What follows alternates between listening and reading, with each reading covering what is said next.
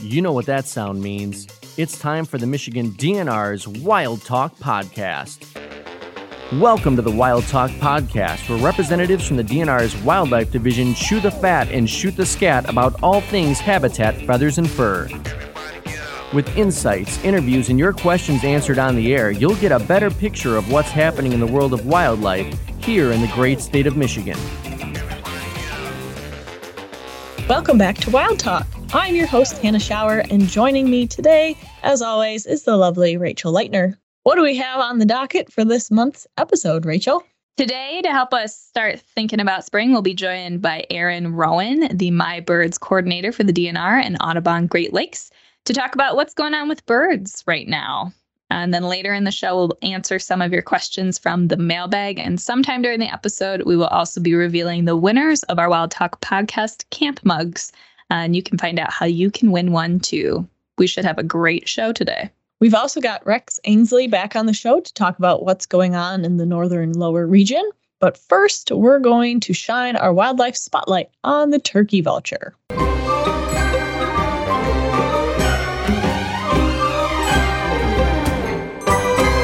Let's talk about the interesting bird, the turkey vulture. Have you seen any turkey vultures yet, Hannah? Yes, I actually have had a couple sightings of turkey vultures around here in southern Michigan. So they are starting to make their way back, a sure sign of spring. I'm very excited. Me too. We've got a handful of them flying around our region as well, which is always exciting. So the turkey vultures will be making their way back north from overwintering a little bit further south. And they are an extremely interesting and quirky bird. Yes, they're one of my favorite birds for that very reason. So these birds, if you haven't seen them, they are overall dark in color, except for their bald red head, which is a good indicator of you're looking at a turkey vulture. So it's very distinct coloration. They also have broad, long wings, and if you see them soaring overhead, their V-shaped wings and wobbly flight patterns can help set them apart from other large birds that might be soaring overhead, like hawks or eagles. Yes, a good thing to look for is that teetering, wobbly flight. Now, those bald, featherless heads come in handy when you are rummaging around in a roadkill deer carcass and would prefer not to get your fancy feathers ruffled and messy. You can think of the turkey vulture as nature's cleanup crew, as they are scavengers and feed on carcasses of dead mammals. But they might also feed on dead amphibians, reptiles, birds, and so on. They do prefer their food to be as freshly dead as possible. Well, of course. Of course. Why would you want it any other way? So they can find their dead, delicious meals to feast on using their excellent sense of smell. And unlike many other species of birds that don't have a well-developed sense of smell, so it makes them very unique.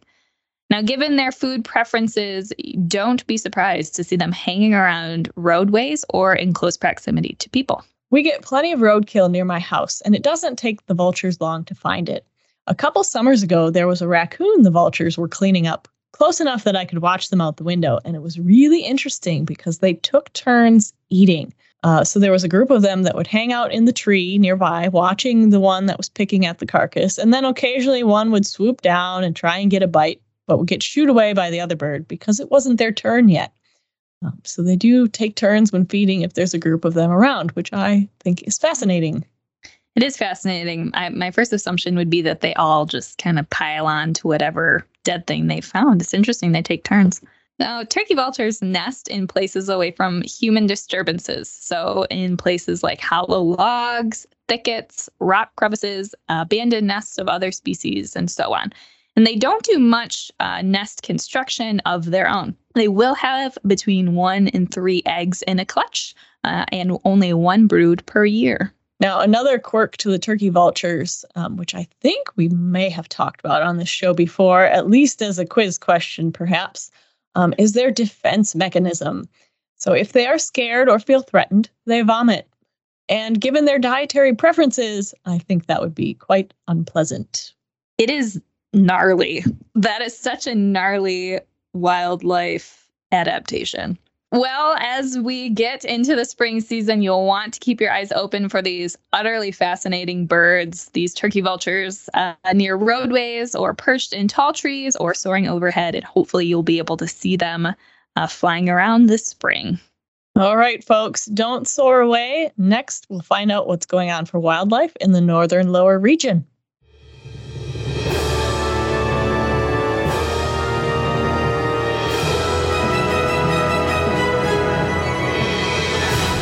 Now is your opportunity to win a Wild Talk podcast mug. As a thank you to our listeners, we'll be giving away a mug or two every episode. Yay! So exciting. Now, our March mug winners are James Powell and Eric Frith. Check your email as we'll be getting in touch with you soon. They answered the question, what is the area inside a bear's nose called that allows them to smell 100 times better than humans can?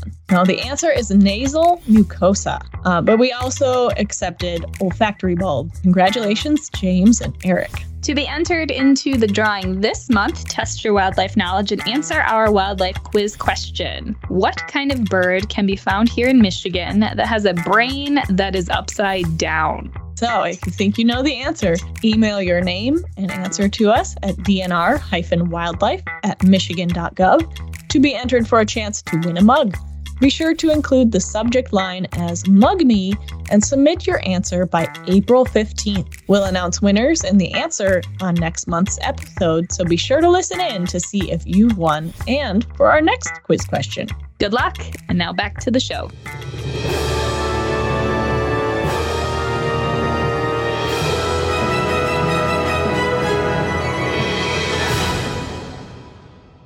Pure Michigan hunt applications are on sale now. If you want your shot of what is considered Michigan's ultimate hunt, pick up a $5 application or two. There's no limit to the number you can buy. If you're one of the 3 lucky winners, you'll get a hunting prize package worth thousands, as well as licenses for elk, bear, spring and fall turkey, antlerless deer, and first pick at a managed waterfowl area for a reserved hunt. Purchase anywhere hunting licenses are sold or online at michigan.gov/PMH.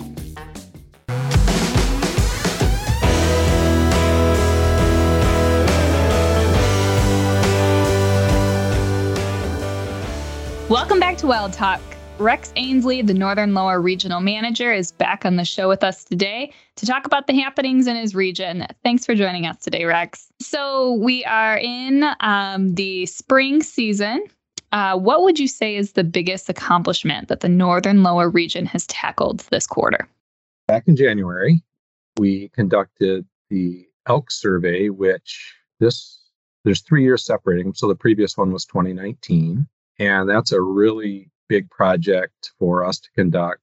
There's 90 plots that we fly, and each plot is 2 miles wide by 6 miles long. So they're flown by like the small Cessna airplanes. And so there's a total of about 4,300 linear miles that we cover in about 8 days. And that takes a tremendous amount of effort to coordinate. And one of the things we can't coordinate is the snowfall. And so we kept putting this thing off for weeks because we weren't getting enough snow in the north, the tip of the Mitt, which was unusual for January, right? So we were able to get that accomplished. The results of that is we saw 793 animals in 92 groups throughout that population survey, which was a decrease from 2019. But using the models that the biologists use, the estimate came out to around 1,200 to 1,300 animals, which was more than the previous survey. So we're seeing population growth still, and it helps us with information on regulations and setting the number of licenses that we issue for that special hunt. Guys have wrapped up the elk survey, and looming on the horizon, what would you say is the biggest project coming up for your folks in the Northern Lower region? As you know, a few years ago when the dams on the Tittabawassee River blew, the Sanford Dam, the Eadville Dam, that elevated dam safety to another level. And that has contributed to some of our projects. And we are expecting to remove 2 dams in Roscommon County this spring that are considered significant hazard dams. So if they were to blow out, for instance, there is a risk to property damage and potentially some human safety issues with those dams. And one of the dams is right next to M18 south of Roscommon, which if we had some catastrophic incident there, we could really damage the road, which would be a huge issue. The other dam is upstream from a small lake that feeds into Houghton Lake. There are residents on that lake that could become flooded if we had an accidental release of water. And we realized that over time, when these dams were installed by the DNR back in the 40s and 50s, when beaver populations were almost gone. So we replaced these beaver dams with man-made structures, but now beaver are back and they're plugging up these dams and causing maintenance issues. And now they're at the end of their design life. And it's time to restore the natural waterway and let beaver do what beaver do. Those are big projects. You've got an incredible staff in the Northern Lower. So let's chat about some of them. Have you had any impressive contributions that have come across this last quarter? Any staff you'd like to highlight? Now, it's not to say that everyone isn't special, but this one special employee, Shelby Adams. Yeah, Shelby is an impressive person. So what is she involved in? What kind of work had she been doing the last couple of months? Because it was really cool stuff. So it's interesting because, the previous month, she took over the biologist job at Pigeon River Country, which is a really cool place. And she was at Atlanta for many years. And because we haven't backfilled her old position, so, she's kind of doing two things and learning a new job. So we have this elk survey that covered basically the Pigeon River Country, that whole area, and peripheral to that too. She's working on that, working on, this bovine TB thing that we're in really deep with, trying to control bovine TB. And deer habit in that area. So she's still working on those kinds of things and learning her new job at Pigeon River, which, is exciting for her too, just to have that. And we haven't had a person in that job full time as a biologist for over a decade. So there's a lot of learning for her to handle. For the last few months, it's been kind of a whirlwind for Shelby to take on those new roles, continue with her old role. And she's a trooper. And she's also represents the division on Ask the DNR on Central Michigan Public Television. She's quick with the answers and she knows them, and she does a great job. Thanks so much, Rex. We appreciate you taking the time to share the work that's happening for wildlife in the Northern Lower. For our listeners, stick around. Next up, we'll be talking birds with Aaron Rowan. Did you know that you can take your hunting and fishing regulations with you wherever you go? Have access to the information you need when you need it right on your smartphone. Just visit michigan.gov/DNR Digest to download the applicable hunting digest before you head out to the woods, or the Michigan Fishing Guide before you hit the water. Download the most up-to-date regulations available today at michigan.gov/DNR Digests.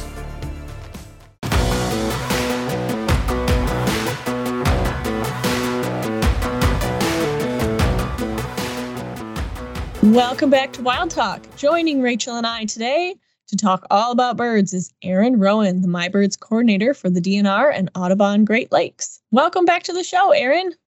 Thanks so much for having me, Hannah and Rachel. We're excited to have you here because earlier in the show, we were talking about turkey vultures returning, which we've had a couple of sightings in the southern parts of the state so far. I've also heard some red-winged blackbirds singing, so I'm curious to know what species of birds are usually the first to make their way back to Michigan in the spring.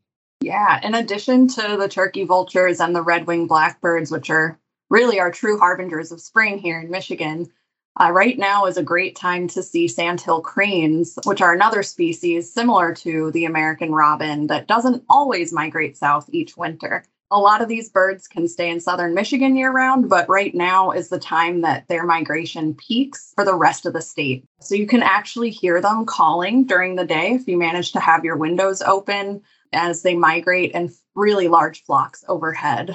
If you want to go find them, you can do so in wet meadows and marshes. And their calls is one of my favorites. They sound like dinosaurs. So if you haven't heard it, I hope you are able to go find some this spring. Killdeer are another early spring arrival, and you can usually hear their high-pitched call, which sounds like their name, killdeer, in wide open landscapes, including our suburban lawns, fields, and even parking lots. Even though these birds are technically shorebirds, they're largely terrestrial and can sometimes be found in areas that aren't even near water. So they're another one to keep your eyes peeled for. We're also home to a lot of sparrows here, or little brown jobs, as I like to call them, as many bird watchers also call them.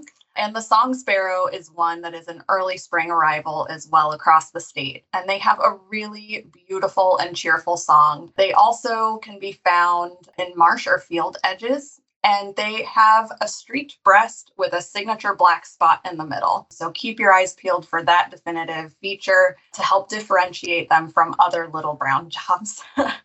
And finally, the American woodcock, or timberdoodle, which is my favorite nickname for this species, is another early migratory bird arrival back to Michigan at this time of year. The males have a really unmistakable buzzy courtship call, and they do an amazing aerial display for the females, usually as early as April. So again, now is a great time to try to go out and find these birds. And if you've never seen one before or seen their courtship display, you can visit your local nature centers or Audubon chapters, as many host guided woodcock walks at this time of year. Well, every once in a while, I think I hear them painting out in the woods, but I have not actually laid eyes on one here around my area, but pretty sure they're around. So I've been listening to hear if they've returned yet. Yeah, the courtship rituals are spectacular, and it's so unusual, and it's not what you would really expect to see. So I highly suggest you find a woodcock walk near you to go check them out. Well, thanks, Erin. It sounds like we've got a lot of really interesting birds to see and listen to coming to Michigan this spring. Now, when we're listening to them, are they usually singing because it's their breeding season? Yeah, so the time of the year, because breeding is starting up again, is definitely one reason birds sing. And males tend to be the ones singing to establish their territory for the breeding season, to defend their territory, and to attract a potential mate. But folks might actually be surprised to learn that, contrary to popular belief, a lot of female birds sing too. A recent study in 2016 actually found that nearly 150 North American bird species have females that sing. When females sing, it's a little bit different in some capacities. They also sing to defend their territories, or they can sing in a duet with a male as part of their courtship, like northern cardinals, and they slowly start to match their songs and start singing more similarly to one another. And even some female warblers sing. So some of ours that will be returning later in May, like Wilson's warbler, yellow warbler, they also have females that sing. So if you're out birding and hear some of these songs, you might want to double check to see if it's a singing female. Oh, how cool. I did not know that. No, it sounds straight out of a fairy tale. Like, that's some Snow White plot, these birds singing in duet together. Definitely. It's fun to watch with some of the rose-breasted grosbeaks I have encountered in Michigan singing back and forth to each other.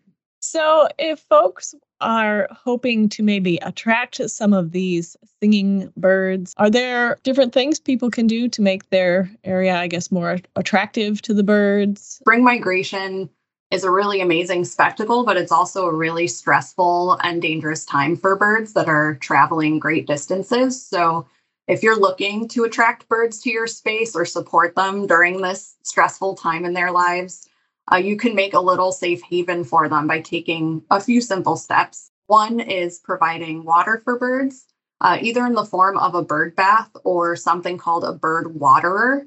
It's essentially a bird feeder that's full of water. So if you have limited space, you can still hook one of those outside your window or on a patio. And then you can also provide shelter for birds in the form of a small brush pile if you have the space, making sure there's enough room between those branches that birds can fly in between and get cover. You can also install a birdhouse or roosting house, or plant some native shrubs and trees that can help provide cover as well. And then the last thing that you can provide birds is some food. And this can be either in the form of bird feeders or native plants. If you live in an area where there are a lot of deer or bears, bird feeders can be an attractant. So native plants are a really great alternative to bird feeders if you're hoping to keep other wildlife at bay. And native plants have been shown to provide so much more nutritious value for birds than our typical, maybe perhaps more typical suburban non-native ornamentals that we often use in our landscaping. And they support a lot more native insects, which is actually the most important food source for baby birds that are going to start arriving soon. And then other important food groups for birds to be thinking about while you're planting native plants are fruits and berries,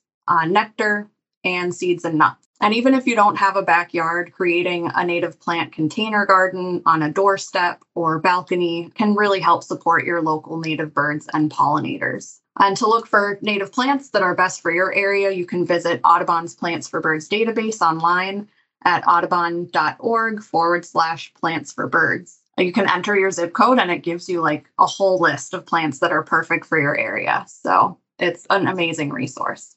It is an amazing resource. We're, planning what we're going to plant here in a couple of weeks. And we went to the website to figure out what species, one, helped birds, but two, looked cool. And it's the perfect things you want to put in your yard. So that is a great resource. Thanks for sharing those tips. It is the perfect time. I mean, as we're like cleaning up our yards to get them ready for summer, while you've got brush and limbs and things that probably fell over the winter time, it almost might be easier to pull them into a brush pile than to have to, chop them up or take care of them or dispose of them some way. So there's a lot of little things we can do around our yards to help birds this migration. So thanks for sharing those, Erin. Are there any spring bird events that folks can check out to learn more about Michigan's birds or bird watching or community science projects that folks can get involved with this spring and summer? Yeah, definitely. So we have a free upcoming lunch hour webinar actually about the Kirtland's warbler, and that'll be on Wednesday, April 6th at 12 p.m. Eastern. And you can learn more and RSVP at gl.audubon.org. And then we also have an upcoming DNR spring birding tour at St. Clair Flat State Wildlife Area on Harson's Island on Saturday, May 7th. More details on that event are coming soon, and you can learn more by following MyBirds, Audubon Great Lakes, and Michigan DNR. And there are a few ways that you can get involved in community science if folks are interested in participating in some spring and summer bird counts. Like I mentioned before, spring migration can be a stressful time for birds. And bird window or bird building collisions are really common during this time. So you can actually participate to join a building monitoring team or submit your own bird collision observations using something called the Global Bird Collision Mapper app. And if there are any teams in your area, you can find them within that app. And if there isn't a team in your area, you can still submit your own observations and you can monitor buildings that you think would be a problem for birds that have a lot of reflective glass or a lot of just clear glass even. You can also join Audubon Great Lakes this summer to learn about Traverse City's piping plovers and how you can protect them. To learn more about that project, you can follow Audubon Great Lakes on Facebook for future updates. And then to count birds and contribute to community science and conservation at the same time, you can participate in spring and summer bird counts through Michigan DNR's Stewardship Division. You can visit their stewardship page to learn more. We also have Audubon's Climate Watch, which is looking for volunteers to count birds from mid-May to mid-June during its spring season. And then finally, all you need is 5 or 10 minutes to participate in the Summer Global Big Day, which is an annual global bird count hosted by the Cornell Lab of Ornithology. And this year it will be on Saturday, May 14th. All bird observations on this day are entered into eBird, which is one of the largest community science databases. And it's a free resource that can also help you keep track of what birds you're seeing. So lots of opportunities for folks to get involved with spring and summer bird related events and projects. Are there any other additional resources you might want to mention where people can find more birdie related type information? Yeah. Yeah. So for all things birds, Michigan birds, you can follow MyBirds. Across the state, we give public talks and virtual webinars on bird conservation, and we engage Michiganders in stewardship activities and community science projects. So you can learn more by visiting MyBirds online at gl.audubon.org/MyBirds, or follow us on Facebook, Instagram, or Twitter. You can also visit Michigan DNR's birding page for seasonal birding updates and information about Michigan's birding trails at michigan.gov/birding. Fantastic. And I'm sure we'll have some links to those resources that you've mentioned in our show notes as well for folks. Well, thanks for joining us today, Erin. It is always a pleasure to have you on to talk about birds. We really enjoy when you join our show. So thank you. Oh, thank you so much. I was really happy to be here. All right, folks. Well, next up, you'll want to stick around. We will be answering questions from the mailbag. Did you know that Michigan lies where the Atlantic and Mississippi migratory flyways intersect? This brings over 340 species of birds to Michigan each year. Follow My Birds on Facebook to learn more about our feathered friends, year-round guided bird walks, stewardship events, and community science opportunities near you. My Birds is an education and outreach program created by Audubon Great Lakes in the Michigan DNR. Search My Birds on Facebook. That's MI Birds. Welcome back to Wild Talk. Now we're going to dig into the mailbag and answer some of your questions. 1, 2,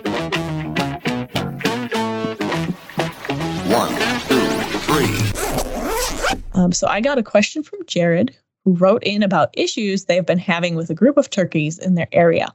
Now, to make your area less appealing to the turkeys, be sure to remove any food sources like bird feeders that could be attracting the turkeys to the area. If there are those food sources like grains and bird seed available, the turkeys will continue to frequent the area, and other hazing methods that you try could be less effective. Hazing techniques can be used to assert your dominance and maintain the turkey's natural fear of people. So whenever the turkeys come around, use things like noisemakers, such as air horns, banging pots and pans, barking dogs, or rattling rocks in a glass jar to try and scare those turkeys away. Spraying a water hose near the turkeys or using motion-detecting sprinklers may help startle them and keep them away as well. And then if you're walking out and about, open and close an umbrella while walking toward the turkey to try and spook it. Male turkeys are known for attacking their reflections, especially in the springtime, because they are territorial and think they see another male turkey. So if you notice this type of behavior, try covering or disguising windows or other shiny objects that the turkey might be pecking at. And if you live in an area where hunting is allowed, turkeys may be hunted in certain areas in the spring and the fall with a valid Michigan turkey license. So some additional tips and information on living with wild turkeys can be found at michigan.gov/wildlife. Lots of good tips there for how to live with turkeys this time of year. And speaking of turkey hunting, the month of April opens up the spring turkey season, and most hunters this time of year are itching to dust off their best camouflage and get out to the woods. That also includes me. And we have received a handful of questions from turkey hunters about spring season dates and different license types. Luke wrote in wanting to know what turkey management units have leftover licenses and how many licenses he can purchase this spring season. Leftover licenses for the spring season went on sale back in March, so there may be a limited amount of licenses that are still available. You can check what units have licenses on the Michigan DNR e-license homepage. That website is michigan.gov/DNR licenses. And then for the spring season, you may only purchase one license to harvest one bearded turkey. Now, Paul also wrote into us. He must have checked his leftover licenses on the DNR website. He says that he is a turkey hunter, and unfortunately, the unit he was hoping to get a license in was sold out. And he wanted to know if there are any other license options so that he can hunt turkeys this spring. And you are in luck, Paul. There are licenses still available for you. You should check out the Hunt 0234 license, which is currently on sale now. The Hunt 234 spring turkey license allows you to hunt on public and private lands statewide, except for public lands in Unit ZZ, which is in the southern lower peninsula. And there's lots of flexibility with this license because you can use the Hunt 234 license to hunt about 3 weeks in May. The season opens up on May 7th and runs through the 31st. This is also a guaranteed license, which means we guarantee that it will not sell out and it will be available for hunters. Awesome. Good to know that that opportunity is still out there for folks who might be looking for some spring turkey hunting opportunities. Spring turkey season is a favorite of mine. I have yet to harvest a turkey, but I do love being out in the spring season. So I hope anybody else who's heading to the field within the next couple of weeks has a great turkey season, or at least enjoys the spring blooms. Well, as we zip this segment to a close, remember, if you have questions about wildlife or hunting, you can call 517-284-WILD or email us at dnr-wildlife@michigan.gov. Your question could be featured on the mailbag. Did you know that you can take your hunting and fishing regulations with you wherever you go? Have access to the information you need when you need it right on your smartphone. Just visit michigan.gov/DNR Digest to download the applicable hunting digest before you head out to the woods or the Michigan Fishing Guide before you hit the water. Download the most up-to-date regulations available today at michigan.gov/DNR Digests.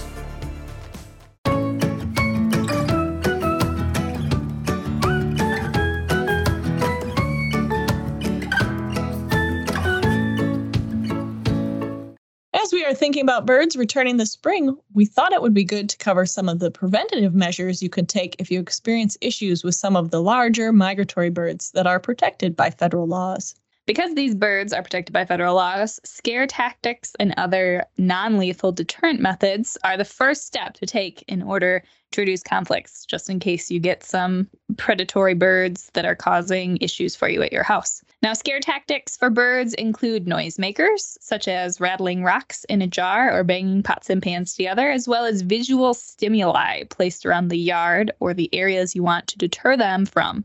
Things like mylar balloons, bird balloons, mylar, or brightly colored ribbon all can help deter birds. And now, most often we hear about hawks or owls that are going after someone's backyard poultry. And I'm no stranger to having chickens picked off by a hungry migrating hawk. So in these cases, first you want to make sure your poultry is in a sturdy enclosure, and you may need to use netting or another material over the top to protect them from above as well. Now, hawks and owls hunt from high perches. So whenever possible, you'll want to remove those perches near the poultry enclosure so that they are, as Hannah mentioned, not catching your chickens from above. And use a variety of scare tactics if you see them hanging around. Now, occasionally we also hear of someone having trouble with an egret or a heron that is hunting fish in their ornamental pond. Now, for these situations, try placing a heron decoy in your pond. If it appears that a heron or an egret is already feeding there, then the heron may choose to leave and find another place to hunt. You'll also want to create many hiding places for fish within your pond so that if they can escape the probing beaks of these herons and egrets, they have a safe place to do so.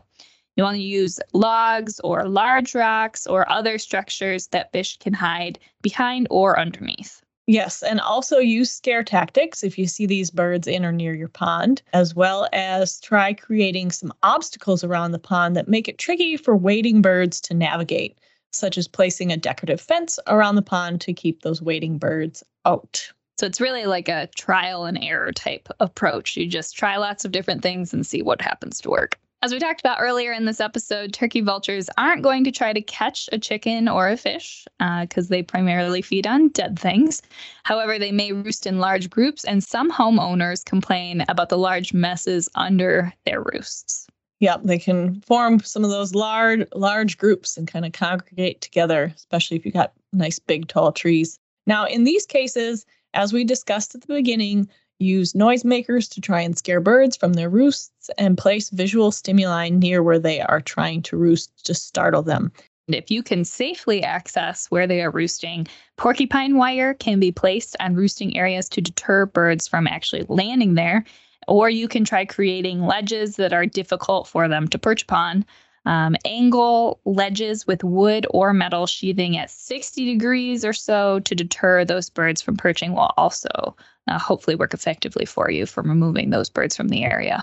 Yeah, so those types of tips would be probably most applicable on maybe a building. If you have a turkey vulture group trying to roost on a building roof, using some of that porcupine wire or making it so they can't effectively perch there. Those methods that Rachel mentioned are what you probably want to try in that situation. Be sure to keep these tips in mind if you have any of the birds that we mentioned hanging out in your area. And hopefully you'll be able to enjoy all the returning birds this spring. So keep thinking warm thoughts, and we'll see you back here in May. This has been the Wild Talk Podcast, your monthly podcast airing the first of each month and offering insights into the world of wildlife across the state of Michigan. You can reach the Wildlife Division at 517-284-9453 or dnr-wildlife at michigan.gov.